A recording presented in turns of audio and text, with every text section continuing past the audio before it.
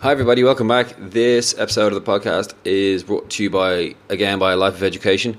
Lifeofeducation.com is the world's only dedicated health and fitness educational website, delivering health and fitness content to fitness professionals and fitness enthusiasts from a variety of sections of the health and fitness world, with talks and lectures in areas of nutrition, anatomy and physiology, sports medicine, female development, yoga, Pilates, strength and conditioning, the business of fitness, sports science.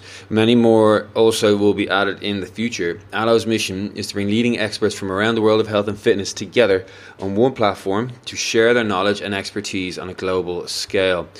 One of the talks that Life of Education is going to feature is by the course director from the St. Mary's University Masters in Sport Rehabilitation in London. And the course is basically designed around giving people the fundamental information they need to know, the principles behind injuries and rehab. So it's not a case of if this injury, then this, because things aren't that smooth sailing and deliberate, or direct rather, and simple when you're trying to rehab a complex ACL injury, ACL reconstruction with different types of tendon graft. So what Ollie Blenkinsop has created is a lecture on pain. What is pain? Understanding pain and understanding the difference between actual structural tissue damage stimulating pain, or pain that's coming from the body, from the brain, association with there being a threat in that area. That's quite a huge difference when you're trying to rehab somebody, when you're trying to understand, why is this person in pain? We haven't done anything different. We in the gym, or we in the class, this person should be free from this injury. They've gone for scans. The scan says everything's okay. So why is this person in pain? Well, Ollie delves into that and explains the difference between structural tissue damage pain and just pain being manifested in the brain. Both are very, very real, and both are very debilitating, but both require a different strategy to try and fix. He also goes into the basics behind muscle injury as a whole, ligament injuries, how you rehab ligament, what the basic principles are, and tendon injuries. And then as a coach, or as a person who's avid in sports and loves your sport and loves to move, or CrossFit, whoever's listening, understanding those principles, you can insert whatever ligament injury, whether it's ankle, whether it's knee, or whether it's shoulder.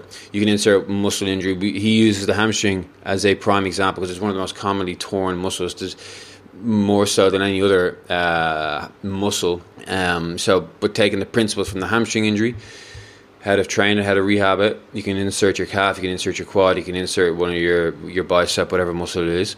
And then the same for tendon, how to rehab a tendon, how to load a tendon, when to load a tendon, when to not load a tendon. So it's a really, really interesting course.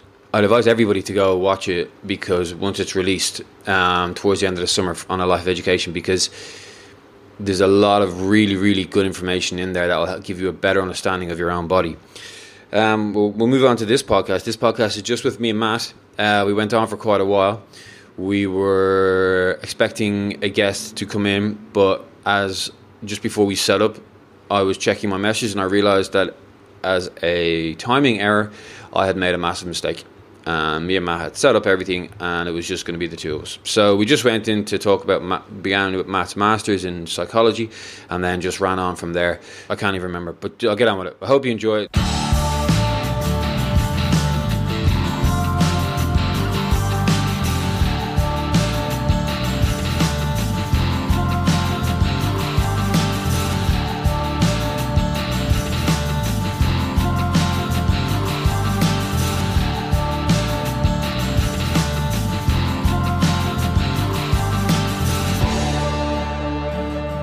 Hi guys, welcome back.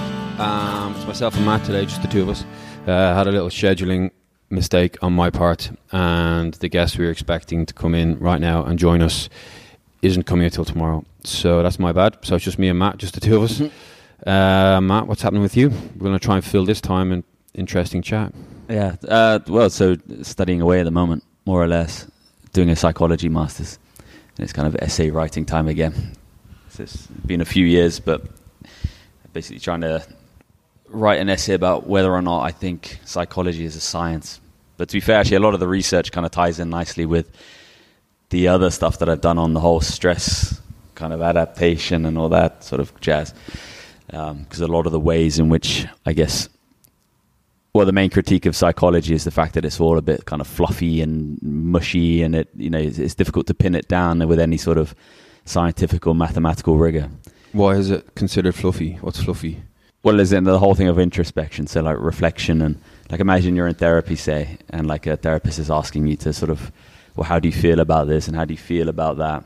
And then you were to then try and like base some research on that, on how people feel, or kind of qualitative research, so like people's opinions, people's thoughts, people's feelings. It's difficult to pin it down because you can basically end up more or less justifying any sort of conclusion by just kind of wangling like the data. And right. So for instance, there was a philosopher of science, a guy called Karl Popper, back in kind of the early 20th century, who basically said that in order for something to be a science, you'd have to falsify it. Like you have to be able to prove it wrong. So really all you're doing with like a hypothesis or something when you're trying to figure something out is you're never proving it right. You're just proving all the ways in which it's not wrong. And hopefully you can get as much evidence for that as possible to then make it more or less a certainty. Like, okay, this isn't, we can't prove this wrong, in which case it's likely that it's true, right? Rather than trying to prove that it is true. If that makes sense. That sort of just hurt my brain a bit. So you need to be able to disprove it. Whereas his argument with things like psychology is you can't disprove it. Okay. And he gives the example, like imagine you see a guy sitting by the river and he jumps in and kills himself. And you could basically say that he did it because of his relationship with his mother when he was a kid. Then it led to all this kind of psychological catastrophe, and now he's chosen to kill himself. But then you could also, if he didn't kill himself and he actually decided, you know what, I'm not going to kill myself, you could then also work it back to his relationship with his mother. Yeah. Okay. Do you know what I mean? Like, so yeah. You could just find any way of justifying what's happened. Whereas obviously with things like physics and stuff and maths, it's very easy to disprove it. Does this plane fly? No. Okay, then it's false. And it only requires one instance of disproving it to completely eradicate the theory, yeah, more or less. And people debate that, but in any case. So yeah, so psychology is considered mushy, and it's basically trying just because you can't disprove it. Well, so he would say, right? But it kind of fails because then, well, you can't falsify evolution, and you can't falsify things like the statement of every man is mortal. You can't disprove that. Do you know what I mean? So that's kind of like the easy loopholes in it. And then other people have kind of criticized it, saying, well, science doesn't really work that way. It works. A guy called Thomas Kuhn, who wrote this book called The Scientific Revolution, he says that science and the scientific method is more kind of a piecing together of different paradigms and things like that, and different thought processes, and people kind of work towards adding more evidence, and then something will happen, like there'll be some sort of realization or some sort of, well, how he would describe it, a revolution, where somebody comes up with something different that then kind of adds on to all of that. And so there's all these different opinions, and basically it's trying to wade my way through that to basically come up with evidence for why psychology is a science.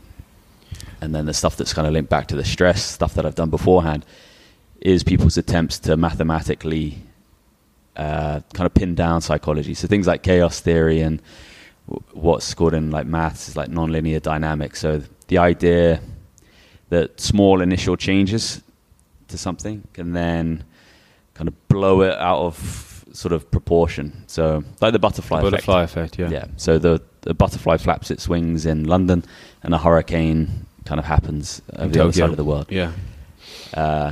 And one of the chapter that you just read of this book I bought about it kind of pinned it back to health. So he calls himself a psychophysiologist, and he was saying that What's the guy's name?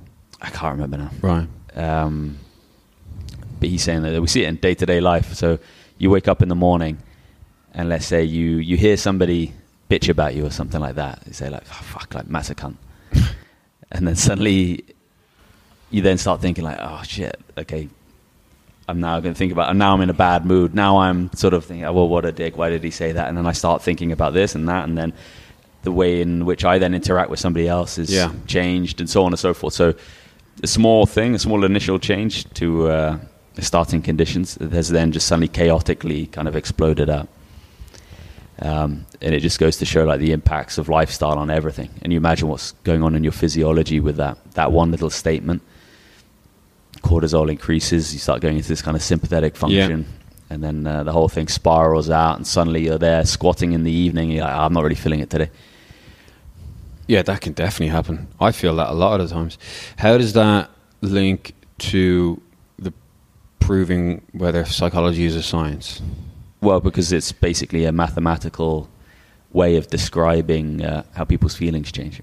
Because chaos, I mean, it's beyond my understanding, but nonlinear dynamics requires like all of these mathematical equations and stuff. Because it's not random. Like chaos isn't random.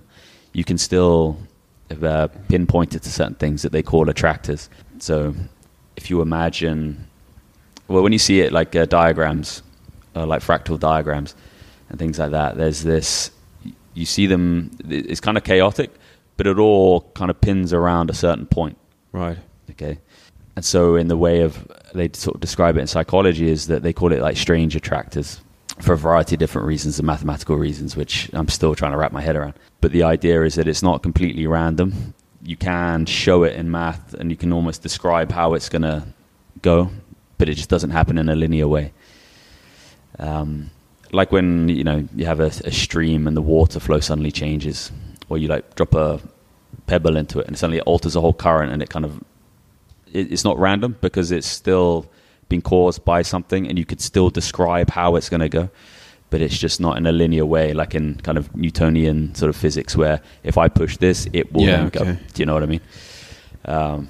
It's kind of heady stuff, but it's people far smarter than I have sort of structured it and pinned it down and put all these mathematical equations to people's thoughts and feelings and psychoanalysis, and so I'm kind of using that as my example to kind of counteract, to counter things like what Karl Popper has said and some of these other guys who criticize psychology, saying it's too sort of fluffy.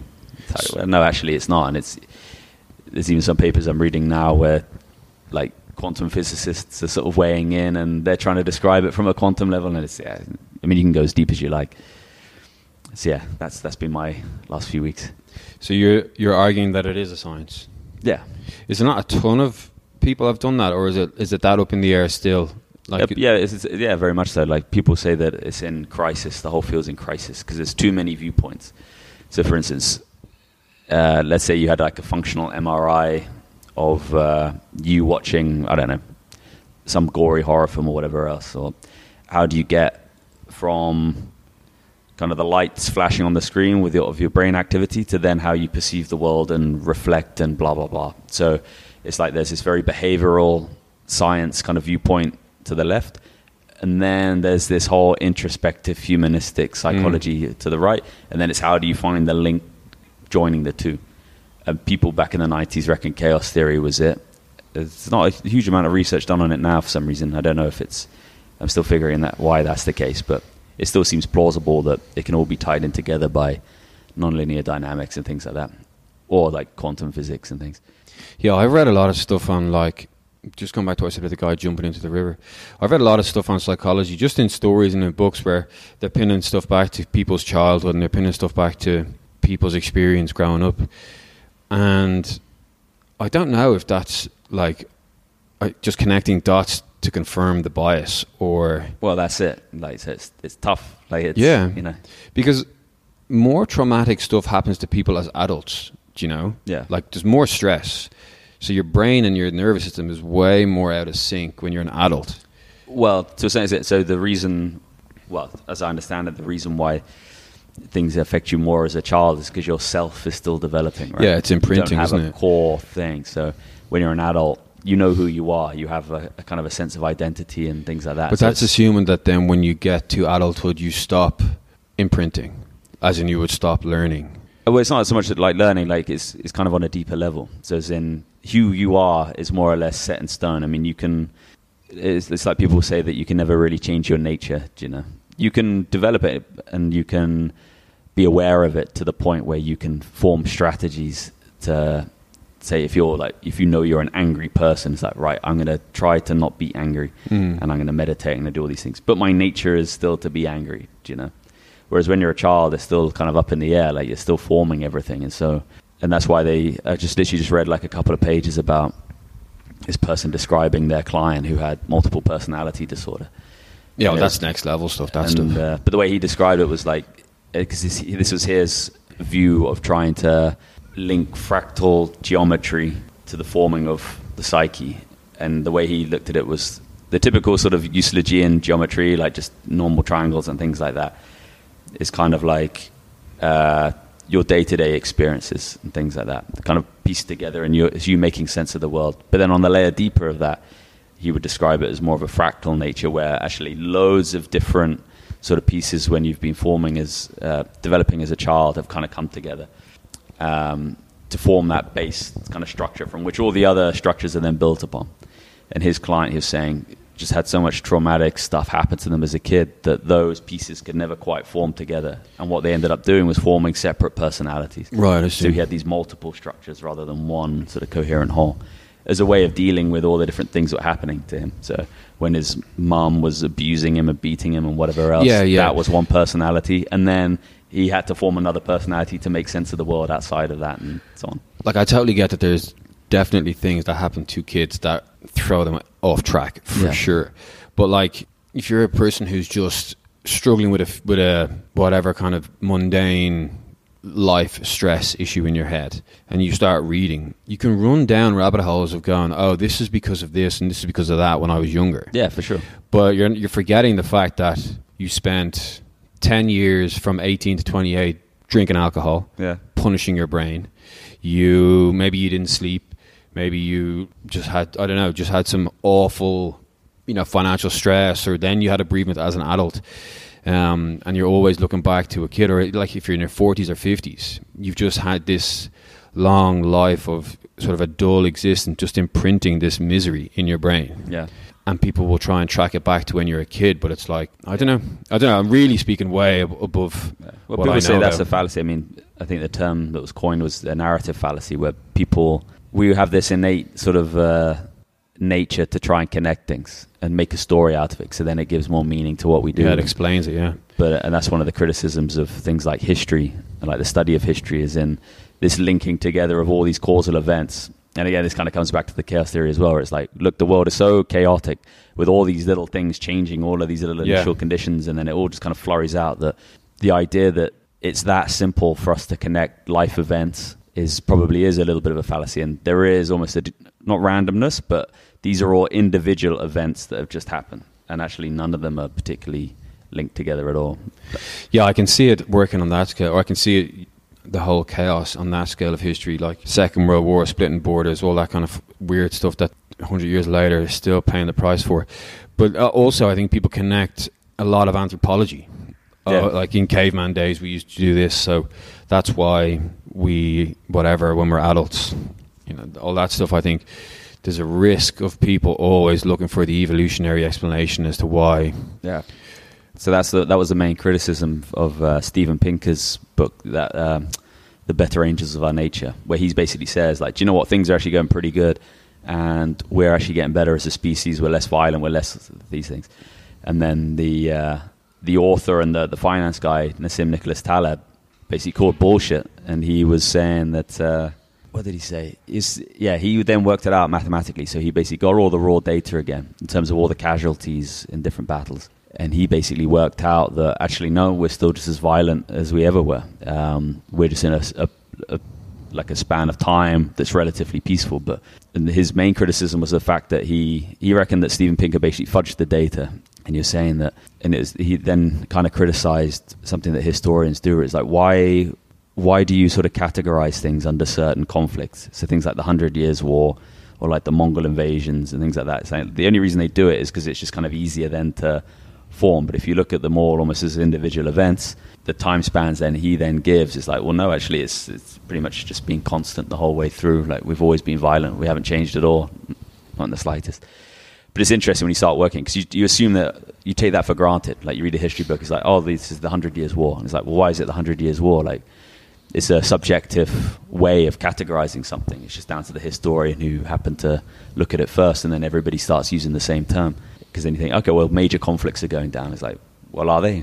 What if we didn't piece it together as like the 100 Years' War or the Mongol invasions, and instead we just took them all as kind of individual events or individual sort of battles or groups of battles that happened over the course of several days? It's interesting. Like, he wrote like a whole paper, an essay on it, and obviously then Steven Pinker then had a rebuttal, and he said, well, no, actually it's this reason and that. But it's a good debate, though. It'd be interesting to listen to.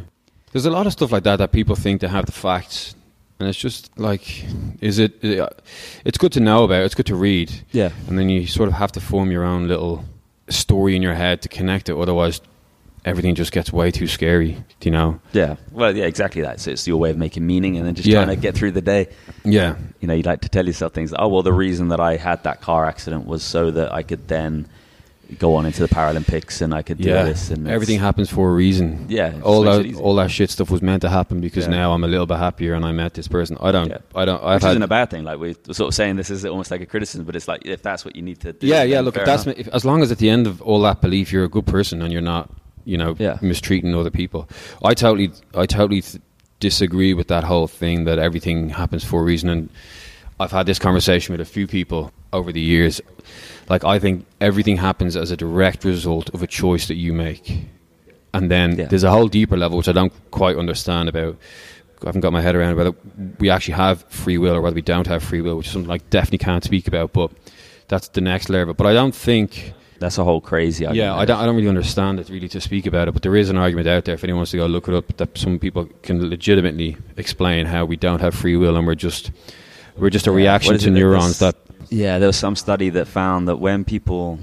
I think it was done in a functional MRI. It was done in some MRI where they're basically looking at the brain's activity, and there was I think they found... So they gave people like a task, and it's like, pick up the cup or pick up any of the objects or on the table. And they found that the brain would fire first, and then the person would make the decision. But there was enough of a gap that it wasn't like this kind of synchronous thing. I'm explaining this horribly, but it basically led to the idea that, well, actually maybe don't have free will. There is some subconscious kind of thing going on that's telling you what object to go for or whether to pick something up or what action to perform.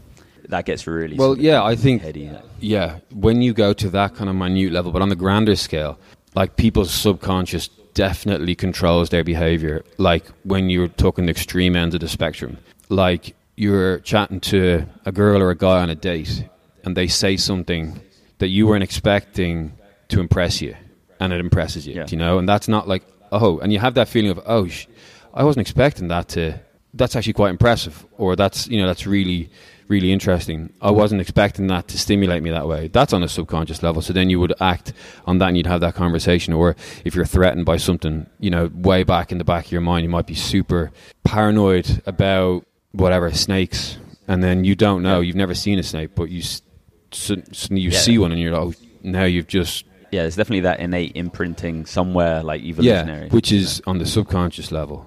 And then... But to go all the way down to, like, I'm going to walk through that door. No, I'm not. Yes, I am. No, I'm not. Yes, I am. Well, I've just decided I am, so I'm going to do it. So that's choice. But it's like, well, now we're about to get too deep into that. But going back to the other thing about everything happens for a reason, and if we're just on this track, I don't believe in that. This might be getting a bit too philosophical, but I think everything happens as a direct result of all the other previous decisions you make. And I think you do have control. And I think it's too easy to say, that happened for this reason, then I was meant to go and do this good deed, or I was meant to go and then meet this person. Or it's like, well, along the way you could have got sidetracked, but your personality, whatever reason for that, steered you towards this. And your personality is based on the stuff that you've decided upon in the past and the experiences that you've chosen to have. So I don't know. I think it's too easy for people to say everything.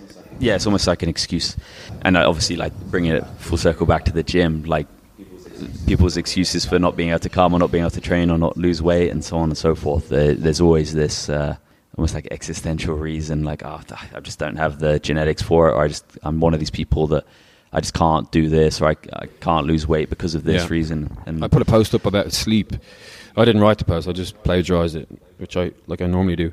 But it's just simply saying you can lose muscle. The most interesting thing I found from it was you can lose muscle from lack of sleep. So I put this post up, boom, and someone commented, one of Rune's clients, who we won't say his name, commented saying, just like, okay, this is great, but what's the solution? And I was like, I said to him, are you trolling me here? And he was like, no, I just thought that, like, genuinely just wondering, like, what's the solution? I was like, I'm definitely not an expert on sleep, and I'm not claiming to be. Yeah. But I think the solution is to get more sleep. And he replies, says the dietitian to the anorexic. And I was like, I said to him, I was like, do you, and this is all on the comments on the thing. It was a friendly chat. I know the guy well. There's nothing, and I wanted to make sure that anybody reading it understood it was friendly. Yeah. Like, there was no, I tried to insinuate that I knew the guy, and this wasn't two randoms just going at it. But I was like, are you suggesting that your inability to sleep is a psychological disorder the same way anorexics is? And then somebody from some other country comes in with a really long pitch. This only happened very recently. Oh no, with references. Not even just, it's just a long bubble, and it's just talking about how, like, people think they can't get to sleep, they should just go to sleep. Everybody thinks it's warrior-like to be, you know, I survive on 4 hours sleep and I still go to work and I still do this. Sleep is for the weak. Well, that's true to some extent. But yeah, but no, what the person was saying was true, that people have this opinion. Yeah. But I was just like, whoa. Yeah, the idea, okay, you actually, and I know the guy, he's not got 6 kids. He's not got a shift job, or he's not a, you know, cabin crew or pilot where he's on. But even that, see, I think people try and use their kids way too much as an excuse. I mean, and you know, now we're saying this, I don't have kids, so I don't know what I'm talking about. But and I'll tell you why. So on this psychology masters thing, like, it's all online, so it's all forum based and so on and so forth. And somebody posted up a little thread just in kind of like the social forum area, and they're saying that they were kind of completely overwhelmed with the course, and they were like really struggling and so on and so forth. And then loads of other people waited, saying like, yeah, I'm overwhelmed and I'm this, and but more or less every single one kind of used their kids as some sort of, oh, I got 2 kids and I've got this and I've got that, and it's like, nobody forced you to have their kids. And, well, assuming that's the case, like, presumably you made the choice to have children, and then you made the choice to do this studying, and then you made the choice. Just turn that mic a bit, yeah. It's not like you've afflicted. I'd understand if somebody said, like, look, I'm blind. Yeah. Somebody threw acid in my face, and I'm blind, and now I can't look at the screen. Like that, okay, fair enough. Now, you know, that's a legitimate excuse. But it's like, look, you're doing the thing. You make the best of it, right? You try. Have you ever read Jocko Willink's stuff? Have I read it? Navy SEAL dude. I definitely have read a lot of his stuff. I don't know. What's his book called? Well, he's got a few, but the one I'm kind of leading into is his one. It's the Discipline Equals Freedom Field Manual. Right. And it's good. Like, it's a short book. It's pretty much like giving you a kick up the arse on every page.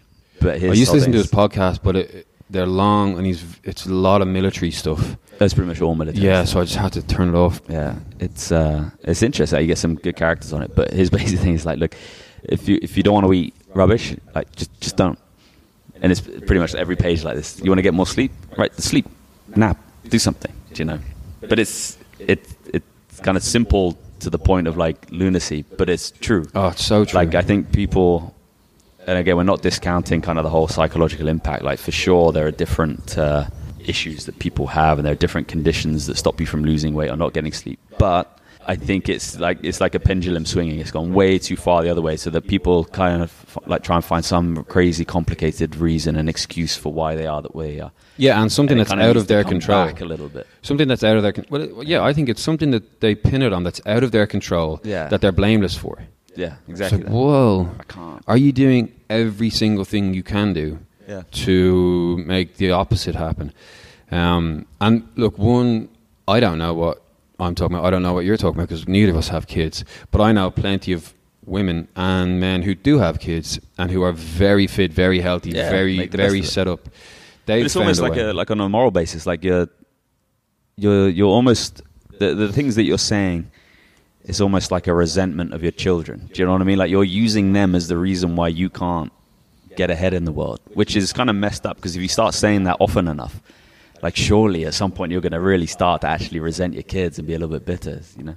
Possibly, but then at the same time, you get so much other joy, don't you? That's selfless when you see your kids do something, or you get that intrinsic joy from the kid that may probably prevent you from resenting them. But I think definitely, like if you're not sleeping, just go to bed, just change something. Like it's really simple, and I'll check out that Jocko Willink thing and see what it's about. But you hear people saying, I got someone who she hasn't made any of her morning sessions recently, really struggling with shoulder pain, and each session she comes in, we free it up and she can put her hands over her head. She comes back, she misses the next session, she comes back, and it's back to almost to what it was. Just because stress and whatever, the whole other side of things. So she's not doing her exercises in between, but now she's also saying, look, stress of work, stress of this, stress of that. And I'm just like, okay. I just literally, the last time she's like, I'll come in next week. I'll just rub back on. Okay, fine, no worries. Like, yeah, I've stopped chasing in the same way that you have. Yeah, like I've stopped. It's just a case of, I'm here. We've set an agreement out that we're going to do this, but you have to come in and, gosh, like you're not in, your shoulder's not working, so you're not in great health. Yeah. You're choosing to do other things over fixing this. If you spun your world, maybe freeing up your shoulder and getting some intrinsic rewards from doing that would make all the other things you have that are stressing you and keeping you awake at night or whatever, it might make them easier.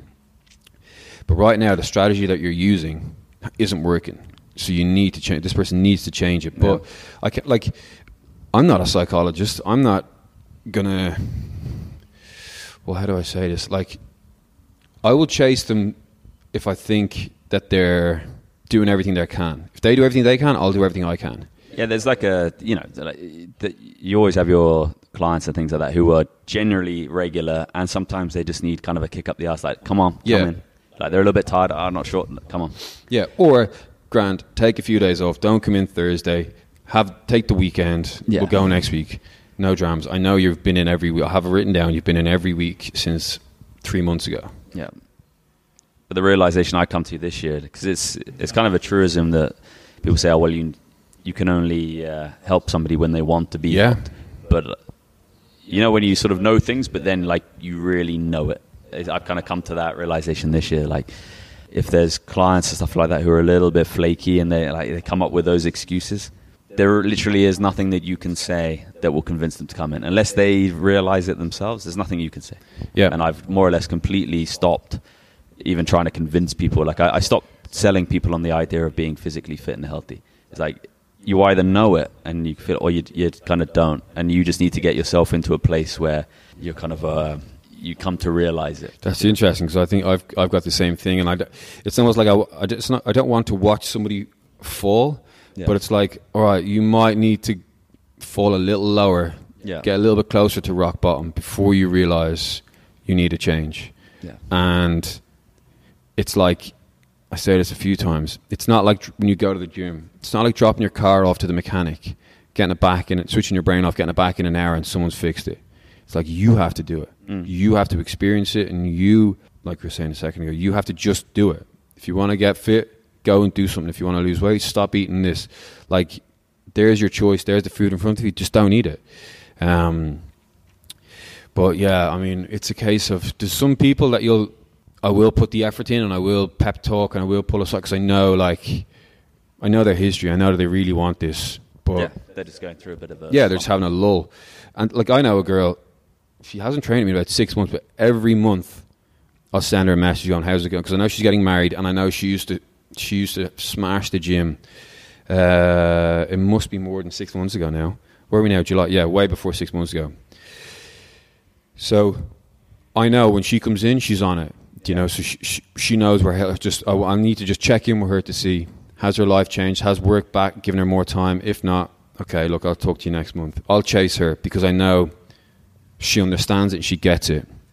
But when you get these people coming in, even it's a simple case of as well on social media. You get a message, the first thing you do, how much are your rates? All right, well, don't worry about it. Yeah. Like, I'm actually not that expensive, but if that's what you're concerned about, then we're not gonna work. Yeah, as a first sort of priority. If that's your opener, if that's what your selection process is based on, the price, then no, you've got a bit more to go before like I'm going to have any success with you. Somebody will join a class, go for one of those cheaper options, but it's not what I do. So like, I hate to be rude, but I'm just maybe going to not reply to this to this person, this random person. Also, you've just come in over social media, you've just pinged me a one-liner.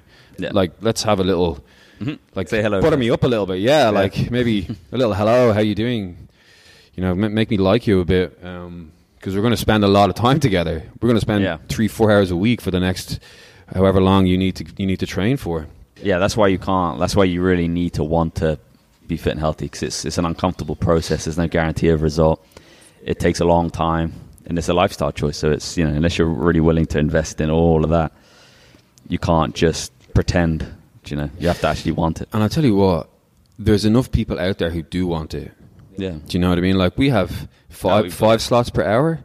Yeah, some of our clients have been with us for years. Yeah, I've got 5 people per hour. I don't really need a fluffy 6th person. And, you know, I would rather leave a space free for someone who I know has gone away for a month, but I know that they work their ass off when they come in. They get on with everybody, but they're away for Ramadan. Okay, great. I have another person looking for that same time. It's like, well, maybe you're not a good fit for the group. Do you know? Yeah. Maybe I don't need to take you on right now. So maybe this is sounding really bad. I don't know how this message is coming across. No, it's important to, because it is a relationship, like, and it's a whole craft that's built on a relationship. It's, you know, it's a bit of a cliche to compare it to things like a sculptor or something like that, but it's true to a certain extent. But whereas a sculptor would deal with clay and other materials, you know, you're dealing with a human being. Dealing with a personality. Exactly. And part of dealing with a human being is to be able to communicate with them and to find some sort of level of understanding where you're both at the same sort of place. And so, you know, it's a whole thing. It's definitely the better part of the job. Like, it's definitely what certainly makes me enjoy it more. Like, it is that kind of the art rather than the science of it that's a little bit more entertaining and interesting. Because it's just so much more rewarding when you can make this kind of ridiculously complex sort of organism who's trying to work shit out to just kind of get along on a certain path and then have them be better for it. Do you know what I mean? Like, that's cool. Like, there's a lot of reward in that morning when somebody comes in and they tell you something that's improved that neither of us were expecting to improve. Yeah. As in, like, oh, I slept for the first time the whole weekend, or I know you told me not to get on the scales, but I got on the scales this morning, I'm 2 kilos lighter. And you just feel, okay, it's happening. It's working for this person. Do we get the buy-in? If you get the buy-in and that changes them, great. Sometimes it doesn't, but it can be really rewarding at that stage.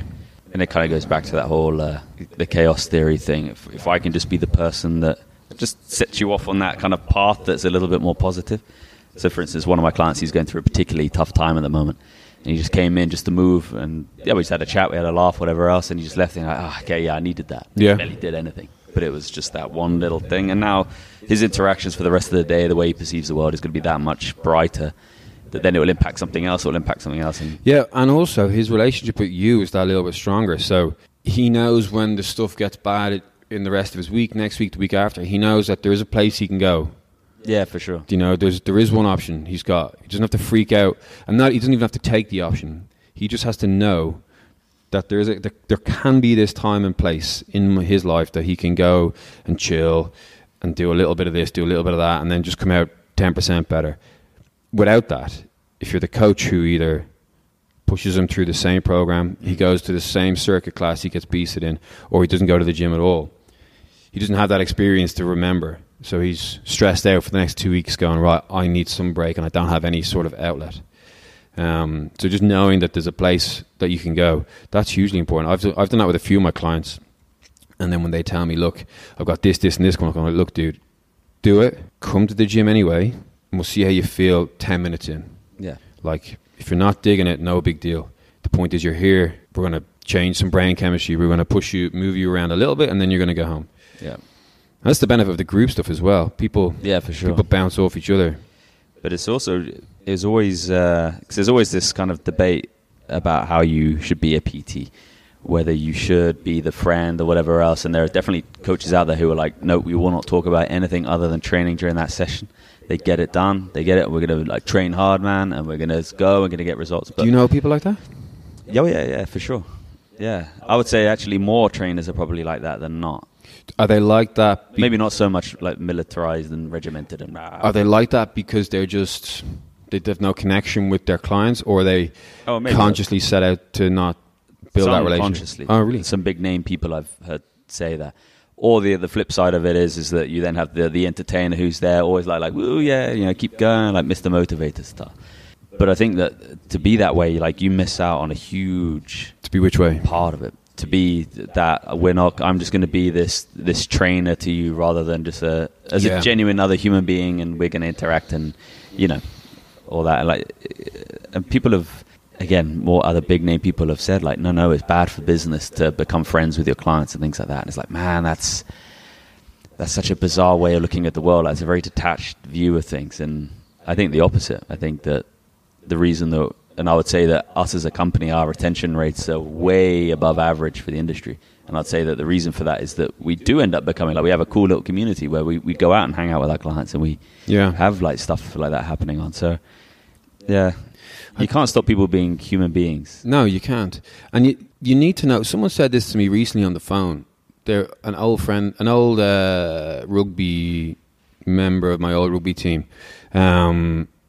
He got on to me about whatever. But he said, with anybody can be a personal trainer and sensor. Anybody can set up go online, get a list of exercises, and tell you what to do. It's all out there. He's like, but a real coach is someone who can, or a really good trainer is someone who can.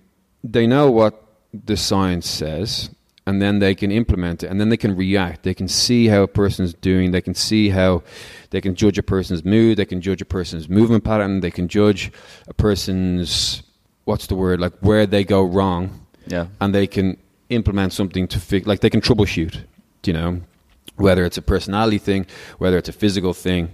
And I know clients, I could tell there was a female client of mine, I've been training for a long time. I know by the way she walks into the gym what kind of mood she's in. Yeah.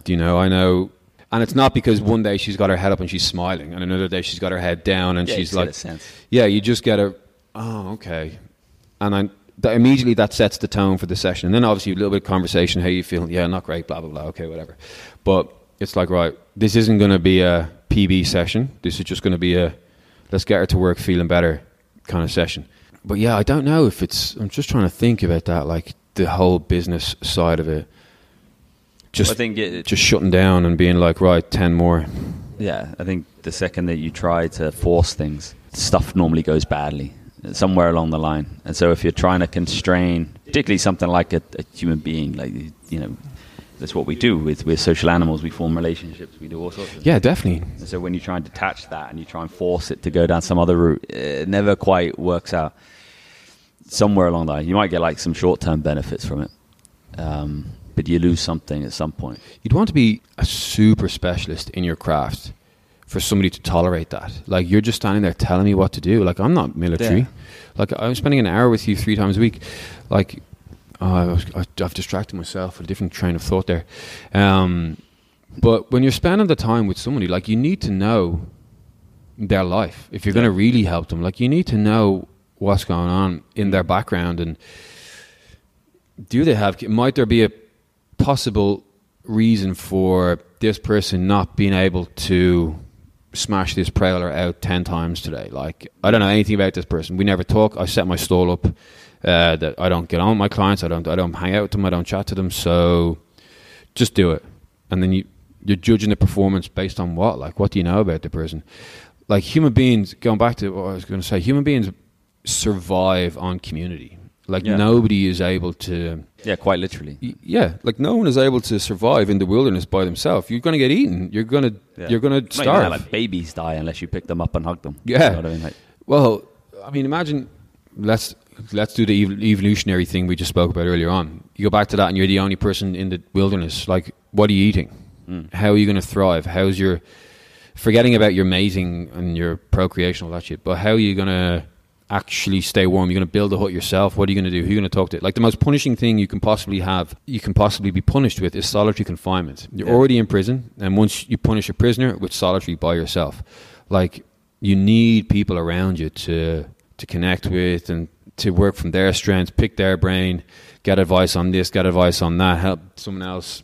Someone does your plumbing, someone builds your house, someone does your finances. Like, the trainer helps you with the fitness thing, but he doesn't just order you and tell you what to do. Like, you need to be part of it. Yeah. And it's going to be that much harder as well when you're in one of those slumps to then go back to that sort of trainer, I think. Because people get a kick out of it for the short-term benefits, like the old military boot camp style, where they literally just want somebody just to beast them. But when you're not feeling up to it, there's no way you're going down there, do you know? Yeah. Because I can't be asked to be shouted at today. Whereas at least if it's an environment where, okay, look, I can go down there and just do some light work and just chill, then I'm going to be better off for it. You're going to get a lot more progress and results that way. Like, consistency is the key. So whatever helps you be consistent is more or less going to be the thing that will get you there. Just because even if it's kind of crap, all right, at least you've done it on multiple times frequently, and so there's going to be some gain somewhere, do you know? Yeah, and there's going to be the imprinting habit of showing up, getting into your car, going to the place, doing the thing, leaving feeling better. There was a post online which I had to really think about. I don't really know how I felt about it, but it was talking about banning the word just. Oh yeah, I saw you post that the other day. Yeah, I reposted it. Did I repost it? I did repost it. I don't know. But I don't really know how I felt about it. I just thought it was interesting because the whole post was about, like, you don't just do something. You either do it, you do 100%, or, like, don't get involved. Like, you don't just... It was sort of long and winded. But the comments were really split. I flipped through some of the comments. I don't really like reading comments because just noisy neighbours a lot of the time. But I just wanted to get a feel because I didn't know how I reacted. And I actually reposted to see, like, if anybody would buy, to see what they would say. But I think there is a benefit in just going to the gym as opposed to going to the gym 100%. I put a poll up on my Instagram ages ago. Do you believe you always have to go hard or go home? Do you always have to smash it? And I was quite surprised because Instagram lets you know who says what. I was quite surprised the amount of physios that said yes.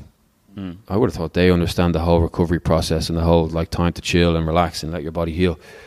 But there's definitely a case of just get yourself down to the gym. Don't feel like you need to go 100%. And if you're training with somebody who has that mentality, change course, go to somebody else who can actually understand that you're having a shocker of a day. And look, Keith, I wasn't going to come today, but I decided I'd come down here and we'll do something. Yeah, even just for the sake of the routine. Like, don't lose the routine. Yeah. That's a huge part of it. My first reply was, well, look, fair play. At least you still came. I'm not going to tell you, no, mate, we're doing it. We've got this weight to do. We did this weight last week. You need to jack it up another 2 kilos this week. It's like, all right, let's see how you go. Usually by 10, 15 minutes into a session, someone's back. They're back on top. Like, you get pumped and you're like, okay, sweet, let's go. Yeah, I'm glad I came. That's when you know it's, okay, I was just being a bit of a bitch. Yeah, which is totally fine. Yeah, but we all have it. Yeah, but mate, the thing is, you came. You showed up. You got you walked in the door and you put your bag down and you stood over here and told me, right, let's go. As opposed to going, I hate this coach. He just makes me do everything 100%. I'm not going to that session today. Yeah, like, that's bad for business from that coach as well. Yeah, I think things like that's just kind of like, I don't know, just semantics. But it's that, we're trying to find something. I need to post something on social media today. Okay, well, what kind of pithy sort of thing can I say? Yeah, I don't like. I've made a few educating posts and they've just been like flop. Okay, fine. I'm not going to do that anymore. There's enough people out there creating the posts. Yeah. If I see something that stimulates a thought in my head or reflect a conversation I've had with a client recently, I'll repost it and just plagiarizing. But it's all about sharing, isn't it? Like, sharing. Yeah, but it's like what? Like, so this is why I deleted Instagram and Facebook. And to be honest, like, I feel better for it. Like, it's a palpable sense of like, where you're just not constantly getting this stream of bullshit just constantly in your face. Like on the Instagram feed, we just see all these little quotes and just oh God. Yeah, I got to a point where it's actually just starting to irritate me, and it's like, wow, why is this irritating me? Okay, I've got a problem with this. I need to just delete it and abstain for a while. But yeah, there's a lot of noise on there, but it's all superficial. I wouldn't mind if the noise was like, so the people that I do follow, or I still like, I'll go in and check. I'll go through like my web browser rather than Instagram, just because I genuinely want to see what they have to say about something. they're like interesting. Yeah. There's like a genuine, maybe not a fact, but like an opinion. And I was like, okay, I hadn't actually considered it that way before.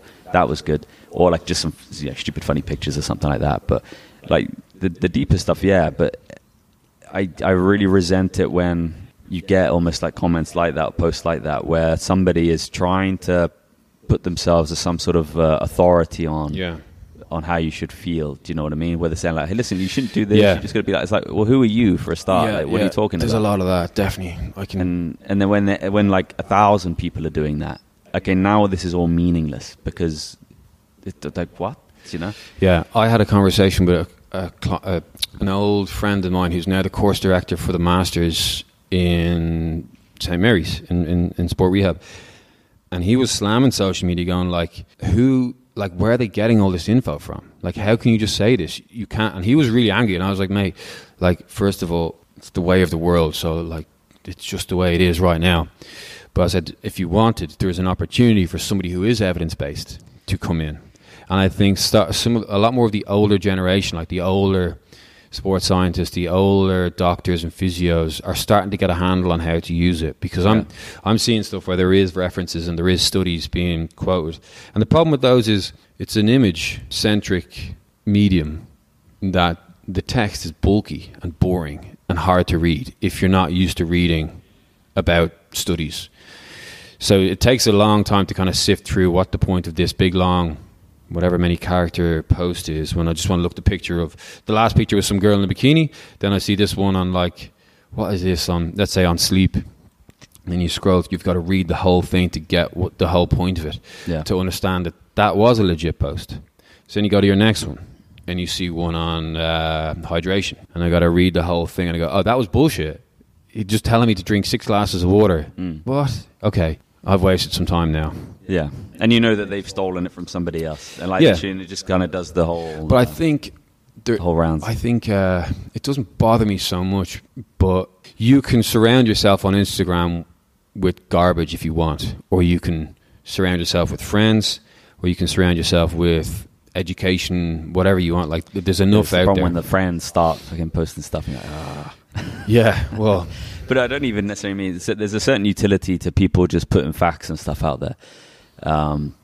Because then just more people see it and more people become educated. It's like, all right, fair enough. Even though you're not necessarily the person, but I'm talking about even on the level of like somebody saying, I don't know, some pithy little post about how you shouldn't judge people, as if like they're kind of like a moral authority on something. You know, irrespective of who they are, and you can probably bet that they're judging people all the time. But it's meaningless when it comes from that sort of place. Whereas then when you read, say, I don't know, like Man's Search for Meaning by Viktor Frankl, who's a psychiatrist who was in the Auschwitz, like during the Holocaust, and he had this like horrendous time and whatever else. Now, when he tells you, okay, you genuinely shouldn't judge people, who has had that experience, now it's like, okay, now that's coming from a place where you genuinely mean it, and for you to say that, who has complete sort of kind of free reign on like judge whoever you want after the way you've been treated, fair enough. Or, you know, when you read like the classics and the ancients and like Marcus Aurelius Star, when he's telling you, do you know what, you probably shouldn't worry about the small things in life, and he's there writing it while he's on the Rhine about to invade in Germania, you know, back in the day. But like, I think that it comes from, do you know what I mean? Like it's... Yeah, but I think what you're sort of, to go into the practical side of that, right now, Instagram's a very young person's place. Yeah. No one has wisdom in their 20s. Everyone's just faffing around. Like, shut up. Yeah, exactly. I totally agree. You have to shut up. Yeah. You should, or go and do something and then come back and tell us about it. Yeah. When some people now, the older guys, there's a lot of doctors. I see them you follow some people that gives you the drop down. You follow the next group of people that pop underneath, and you start to sort of, the algorithm starts to send more and more your way.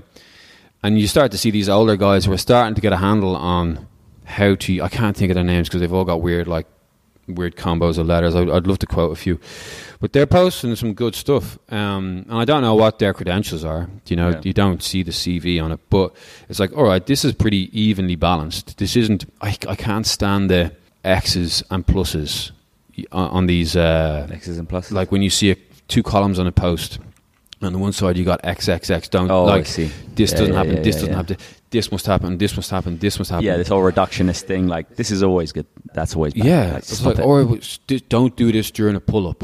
Yeah. Why not? someone posted something the other day that really let me down. I really thought this person wouldn't go down that route about foam rolling. Right. I foam roll every day. Foam roll helps increase the temperature of the blood and blah blah blah blah blah. Not one mention of the nervous system, and I was like, you missed it. Yeah. You missed it. Just forget it. And it was a picture of the person on a foam roller. Yeah. It's like, okay, now I can get annoyed at that person going, that's wrong, that's wrong, that's wrong, you should have done it. Or just look at the person's coming from a good place. You know, they're trying to help. They're finding their own style on social media. I said this to one of the trainers here. He's like, just put some posts up. Just send some stuff out there. It's not, there's enough noise out there that no one's going to judge you. And if they judge you, let them do that. But find your style. Find what it is you like to do. Don't base it on the number of likes. You know, it's just practice it and you'll get better at it. Yeah, but also just do it. Like I would say, if it's something that you're genuinely concerned about, or you have a genuine interest in, it's like, okay, I've got this piece of information that I think is correct and it's helped me, and then you post up, great. But I think you can almost tell when people have done it with the viewpoint of, okay, how can I generate the most amount of popularity from this post, and I'm going to pick a topic that I think will generate the most amount of popularity, rather than this is something that I'm genuinely really into. You can almost tell that it's come from that place, and you're like, ugh, nah. Yeah, when you like. There just shouldn't be any negativity out there. Like, I don't even like the don't do this.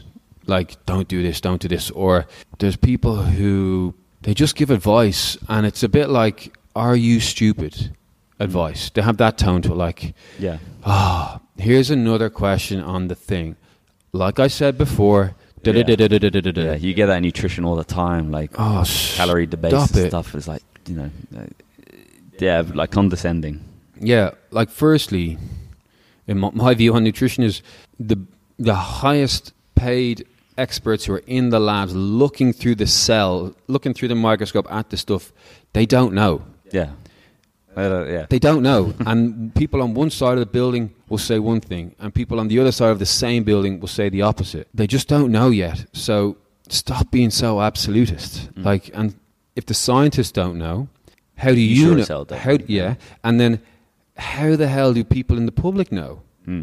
So they have a million other things to worry about in their lives. Yeah. They have their job skills. They don't have time to read the amount of stuff that you've read as a nutritionist. So there's no way they're going to know. They just want to be told. That's not a great thing from them, fair enough. But you can't be out there just saying, it's this. If this, then this. And why would you say that? Listen, I know best. Yeah. Like it's a bother to you to have to display your knowledge and tell everybody how it all is, and it's like, oh God, shut up. And look, these are my transformation pictures with my clients. This is my story where I lost a load of weight, and these are all the people that failed on this other page because they didn't do what I said. Well, understand the big picture. Like, there's not one law, there's not one thing. Your way is not completely foolproof. I don't want to curse. I think I've done every curse. Yeah, I know. You love dropping a bomb. But no, it's just, I don't know. It's just a noisy place. I think you've just got to establish your own credibility humbly, do you know? Yeah, but like go out and seek the information and then come back and tell everybody. Don't just copy some other dude's post, or you've just heard something so many times that now you just kind of believe it. Like, do you actually know that foam rolling increases the temperature of the muscle? Like, do you? Yeah. Whatever. Well, yeah. How do you? It's kind of it's not a cool story, but it's a nice little way of thinking about it. The old scientist Richard Feynman. I remember listening to one of his lectures, and he was talking about this, like saying people, like, they say things and they don't know that that's the case. He's talking about like pseudoscience, things like that. Like psychology? Well, potentially like psychology. But he uses the example of people brushing their teeth. And to be fair, I hadn't really thought about it until he sort of mentioned it. And he's asking the audience, like, do you know why you brush your teeth? And they're kind of like, oh, well, to clean my teeth. It's like, yeah, but do you know that they're cleaner for it? And people obviously say, oh, well, the food's gone and they're a little bit whiter. And he goes, how do you know that it's the cleanliness that's made it white and not just the fluoride or whatever that's in the toothpaste? And they're like, they don't. And how do you know to brush it twice? Why is it not 3 times or 4 times or 5 times? Why do you need to do it at all? And obviously nobody knows. But he makes a point that it's insane aspect of human nature that basically anywhere in the world, right along where light meets dark, everybody is brushing their teeth, but nobody knows why they're doing it, because they've just been told so many times that it's the thing that you have to do, that you just do it without question. And you think about it on that level of just brushing your teeth, but then you see, like, in the gyms and nutrition and all these different things going on, from rolling. Nobody's ever actually done the experiment themselves, like obviously bar the researchers themselves. So nobody really knows. That we're saying it because I think that this is the case. Yeah, and I see. Well, it. if you go to the strict point of, have you conducted the experiment yourself? Yeah. Because I tell you what, I conducted an experiment in university to see about the durability of strapping on an ankle before and after a bout of exercise. It doesn't work. Yeah. But my experiment might have been flawed. Well, that's it. But this is then weighing up evidence. Yeah. Right. So then you think, okay, well, what evidence do I have? It's like, well, all right. I know that there are going to be studies that are going to be false and they're going to be kind of dubious and all this sort of stuff. And I know that there are studies that are going to be awesome and we could probably trust it. Like the planes stay in the air when we fly them. So I'm going to trust this evidence. Yeah. Plus I can see it. And so that's the problem. And I think that's, and we've made this point a few times when we've been on the radio. It's like, okay, so in nutrition, you have no idea what it is you're supposed to do. So then you just try it. And then you see, like, imagine that you're on your own in the world and you have no evidence anywhere. How are you going to decide what to do? It's like, okay, well, I'm going to try it and I'm just going to observe how I feel and I'm going to observe what happens and then I'm going to make some sort of conclusion. And it's life would be a lot easier if everybody just kind of did that rather than looking at social media or just kind of putting up shit there. And but then you get people going, no, I did this and this worked, and someone else is going, no, I did that and that worked. All right, my word against yours. What do we fall back on? Yeah, but if you're making a choice for yourself, obviously you add the complexity of it, and you start like forming societies. And okay, you're going to have to come to some sort of group consensus on something. But for things like nutrition and your own body, let's just try it. Like, because people end up in that situation of they're the horse that gets stuck between the water and the hay. You never know quite what to do, and so you don't do anything. But things like social media just almost make that worse because then there's all of this information. There's definitely people get really, really good at being able to memorize and repeat arguments for certain positions, and like you see it a lot on certain podcasts and things like that, where you have this guy come on and they'll give you like the in-depth, like molecular analysis of why you shouldn't eat gluten, and it's like, you don't know, you've just read this somewhere else, like, and you've memorized it, and now you're repeating it back as if this is something that you've discovered, but like you don't have a clue. How would you suggest anybody knows anything then? Well, exactly. But so then, you start from the premise that, okay, well, I can't know anything for sure because there could always be something that's and this goes back to what we were saying at the start about the whole chaos theory thing. Yeah. The reason that I think this happens might not be the reason at all. It might be a complete grouping together of a variety of reasons. But in terms of how you live your daily life, well, what I'm suggesting is that you just try it, see, or group a load of evidence together to inform some sort of action, and then see how that action affects you. So have some carbs and gluten, and just observe how you feel. And then maybe do it for a month or like 6 months. Observe how you feel. Right now, let's change it and let's do something else. And, again, observe how do you feel. Like, always take the viewpoint or try and look at something that's immediately under your nose and just try and think about it, like putting all of what you think that you know to one side and just kind of try and see it for what it is. It's difficult. It's definitely difficult. Because what Descartes tried to do back in like the 1600s, he literally locked himself away in his home in Amsterdam or his hotel room or something like that, and literally tried to imagine that he didn't know anything, and then started working from the ground up. But he was trying to like basically push everything to one side. So I think he literally had like a seat and a table in his room. It's obviously difficult to do because then he's got the floor and he's got the light and he's got all these things impacting his how he's sort of synthesizing the world around him. But it's probably not a wasted effort to try and do that, at least on some level, just in your daily life. Like if I imagined I didn't know anything about food, what would this carbohydrate do? Well, I mean, going down to sort of what you're really getting to is there such a thing as absolute truth, and what is truth, which is way too philosophical for my brain. But on the level of how do you make it through the day? I'm not saying that you necessarily. Well, there's a lot of instinct. Bringing it back to subconscious, there's a lot of instinctual stuff that you don't know. Like, how does a baby know what to do when the baby's mother is about to breastfeed him? Do you know? Just nobody spoke him through the process, or her. So there's a lot of instinctual stuff. Like, I look at my dog going in and out of the heat, in and out of the garden.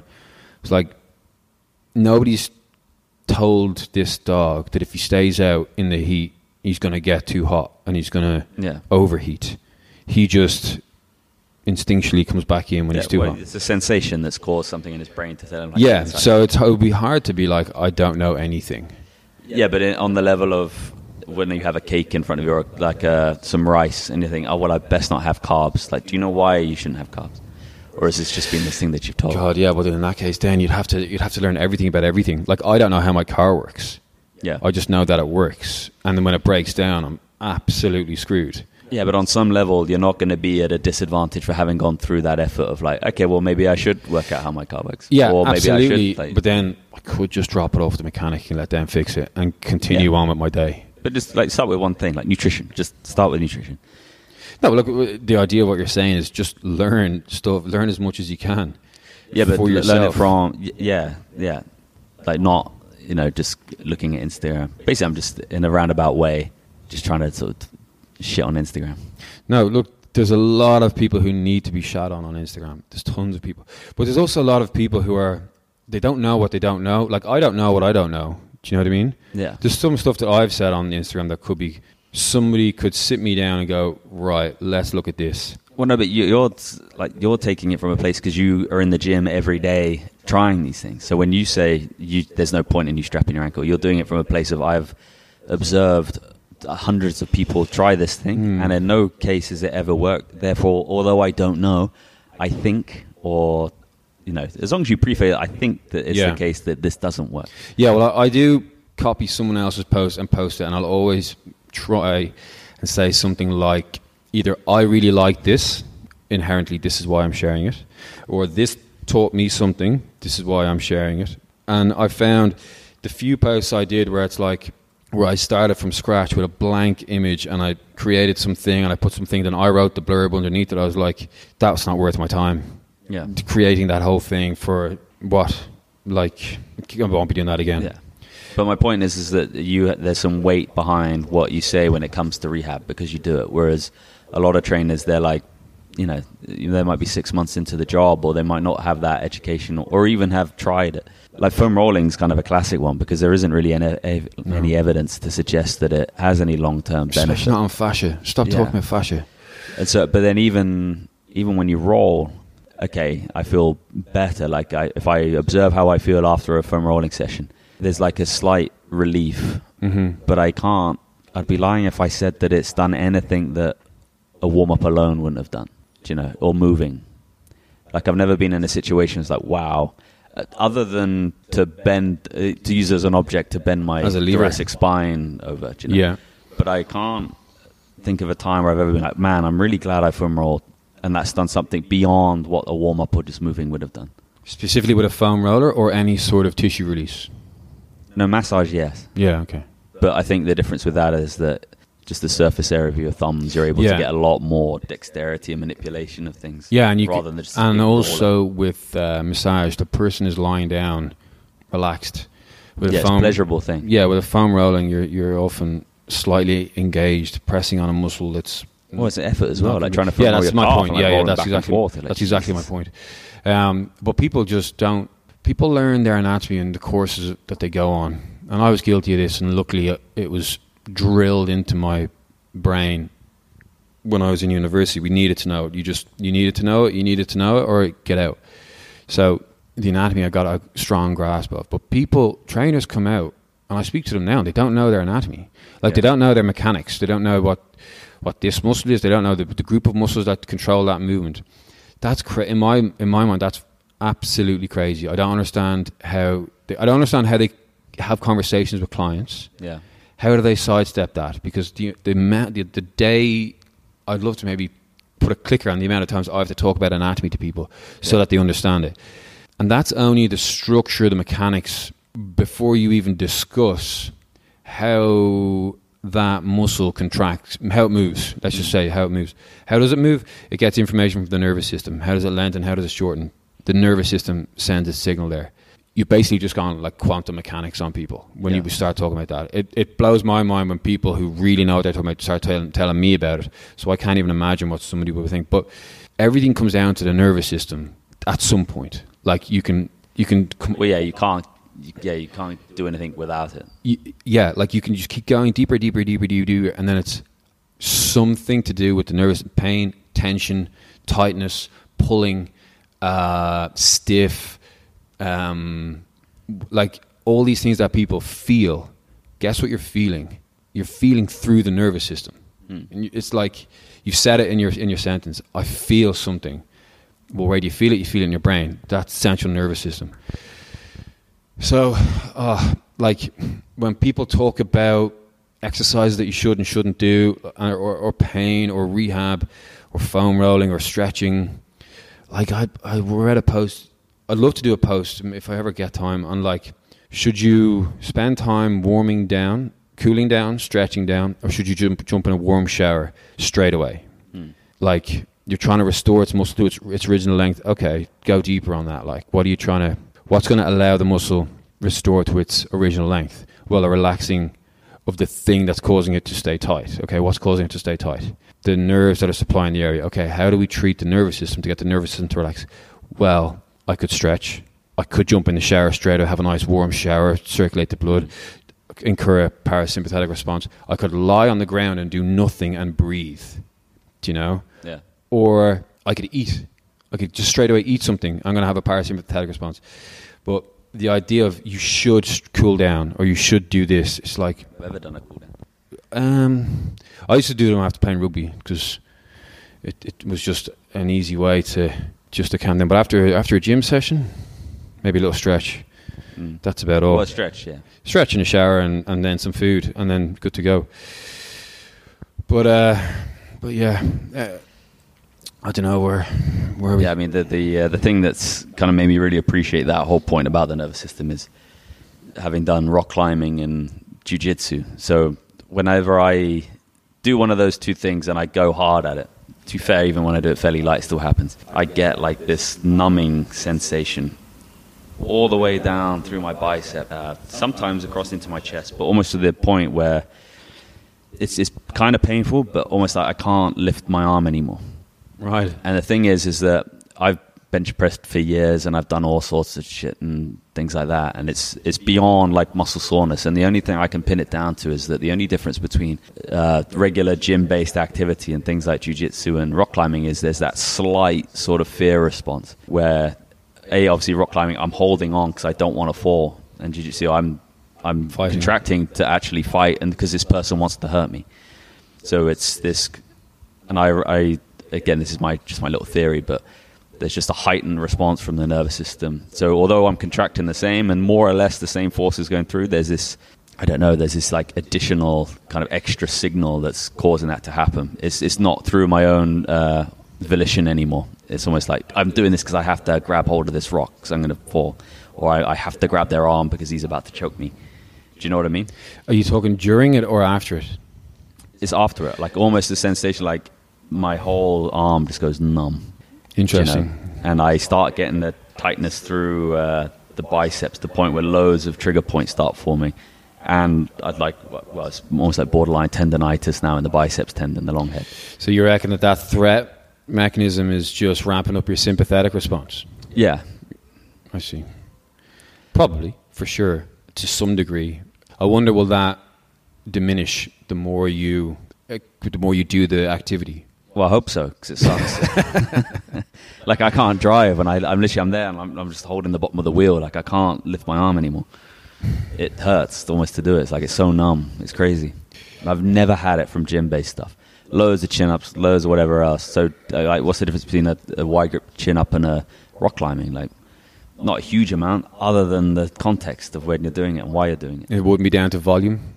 It might be the volume. But then I've done loads of sort of... Are you sore after it? Well, like I used to row. I'd row for hours, and I'd never get that.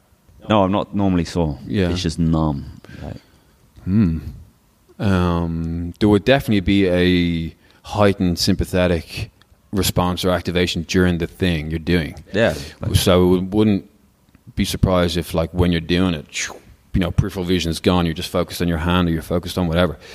But the after effect, you should almost be like, thank God that's over. I survived, and then everything just relaxes again. Yeah, but it's almost like so much trauma was suffered through the Well, that could, maybe that's it. Maybe it's just neural fatigue on a full nerve route. Yeah, because it's better the next day. Like, there's no problems the next day, other than maybe some like soreness in the tendon or whatever else. But like, it's not like this lingering numbness. It's literally an hour afterwards. We're getting a bit bro science, you know. But I wonder, would that be because the whole nerve is getting tired, because your whole nerve is, rather than the motor unit on top of the muscle fiber, you know, burning out, fatiguing. As in, it's the motor neuron in the spine. So itself in the gym, it's like push, push, push, pull, pull, like a very constant, very isolated in relation to your whole body. Yeah, but then you'd expect numbness like everywhere, do you know? But if you, or maybe you're, maybe there's just a massive amount of co-contraction because it's so new. So like every fiber and every... Oh, it's definitely that. Like, and every little nook and cranny of each muscle in your upper limb, from your neck to your fingers. Yeah, for sure. It's... yeah, I mean, you get that with any sort of sport, but man, like you see it in jiu-jitsu. Like, I went to a class the other day where it was just kind of like an open mat. So there was blue belts and purple belts and brown belts and black belts. And I more or less managed to spar with each. And I used to do it as well. I used to spar with a few guys who were black belts, and it is crazy the level and skill between each kind of category. So I was the only white belt in the class, so I was the bitch. And I sparred Make the team, Matt. I sparred with this fucking judo black belt dude who was just started jiu-jitsu, but he was already a blue belt because he already knew half the stuff. And he more or less just threw me around. Like, he was kind, like he was bigger than me and he's stronger and he's obviously more adept. So he was more or less playing the game of like, I'm going to let you kind of wrestle around, but I'm not going to let you do anything, you know? Yeah. But you could tell that there was some struggle. Like, I didn't make it easy on him and he was having to think about it. And then sparring with like the kind of the purple and the brown belts, it's like that, but slightly heightened. So it's like, I'm not really having to work, but I'm having to think about it. And then sparring with the kind of the instructor, and I recognized him. So I don't know if he was maybe used to fight in the UFC or what. I'm not too good on all their names, but this guy, like, you know, it was like he didn't even have to think about it. Literally, just with his feet, he stopped me from getting into any sort of side control or anything. Just the way he kind of hooked his toes on my stomach, he was just like, whoop. And so every time I moved, he would just move, and it was just effortless. And then, you know, when he just, I guess, got bored, instant submission. he just ripped my head off. He went like Matrix, and it was just, yeah. So yeah, I'd imagine for him, like, sparring isn't any sort of degree of effort, unless it's with somebody who is substantially at his level. Testing him, yeah. But even then, and funny enough, it was something that Jocko Willink guy saying was, he made the point that when he spars with like another like well-developed black belt, he's saying that when you watch us kind of go at it, half the time it doesn't even look like we're necessarily doing anything. Because every little twitch here or movement there is counted for a movement, and it just becomes this whole kind of chess game, you know. So yes, for sure, I'm firing on all cylinders, and I'm in like a war, and I'm trying not to die. And your brain is firing as well. Yeah, your brain is trying to figure it all out. Yeah, I mean, it sucks though. Like, that's all. That's learning a new skill, isn't it? I'd love to get involved. Yeah, but the numbness. I just have to find time to see. All right, well, let's wrap this up as we've gone on for a while. What have you got coming up? Anything happening? No, when do you finish your course? Oh, it'll be 3 years. This module finishes next month. Oh, okay. And there's on to neuropsychology stuff and brain trauma and all sorts of things. Amazing. It's interesting. Beautiful. Right, well, we'll talk about that again when you come back to it. All right, see you guys. See you.